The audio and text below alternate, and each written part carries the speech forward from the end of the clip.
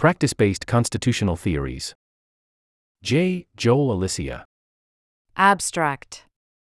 This feature provides the first full-length treatment of practice-based constitutional theories, which include some of the most important theories advanced in modern scholarship.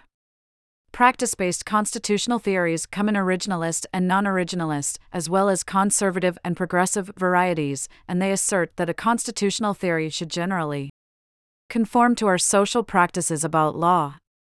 If, for example, it is part of our social practices for courts to apply a robust theory of stare decisis, then a constitutional theory that would require a less deferential theory of stare decisis is a less persuasive theory. Practice-based constitutional theorists would usually see it as a defect if a theory required a significant change in our social practices, such as overruling large swathes of landmark precedents. But why should we care whether a constitutional theory conforms to our social practices? That normative question requires a normative answer, yet there has been very little scholarship systematically analyzing the justifications often given by practice-based theorists for conforming constitutional theories to our social practices. This feature identifies and examines the primary justifications offered for practice-based constitutional theories, legal positivism, reflective equilibrium, and the stability that comes from an overlapping consensus. In doing so, it also provides the most in-depth analysis of the nature of practice-based constitutional theories to date. The justifications usually offered by practice-based theorists reflect the influence of H.L.A. Hart and John Rawls on American constitutional theory.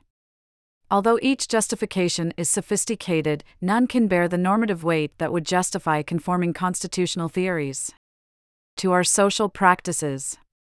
A constitutional theory cannot ignore our social practices, but it is the theory that can justify those practices, not the other way around.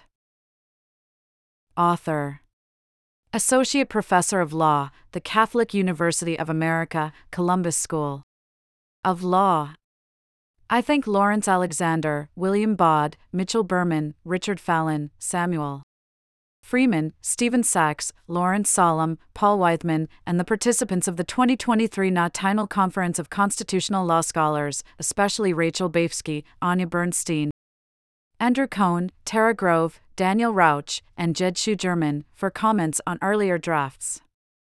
I also thank Samuel Bray, Mark DeGirolami, Sharif Gergis, V. Bradley Lewis, Jeffrey Pojanowski, and Lawrence Solom for helpful conversations or email exchanges. Finally, I thank Catherine Cook, Don Sobel, and Steve Young for outstanding research assistance. Page 3 of 61. The Yale Law Journal 133:568 2023.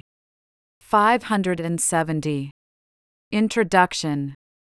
American constitutional theorists commonly assert that a viable constitutional theory must describe and explain the actual process of constitutional interpretation. One, theories are said to be deficient insofar as they contradict what we actually do in adjudicating constitutional disputes. 2, are incompatible with the bulk of legal practice. 3, or cannot give a plausible account of American constitutional practice. For the essence of this view is that a constitutional theory should generally conform to our social practices.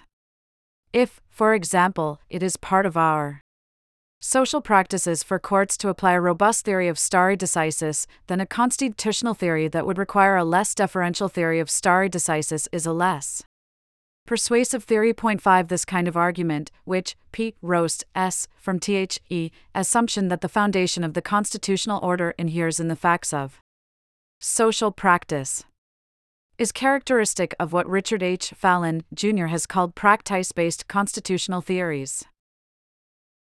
6 These theories come in originalist 7 and non-originalist 8, as well as conservative 9 and progressive 10 varieties. Indeed, it is fair to say that the vast majority of the most influential constitutional theories are practice-based. 11 insofar as practice-based constitutional theorists are simply trying to provide an accurate description of how our constitutional system works, there is nothing particularly controversial about their insistence that constitutional theories reflect our social practices. Philip Bobbitt's famous description of the modalities of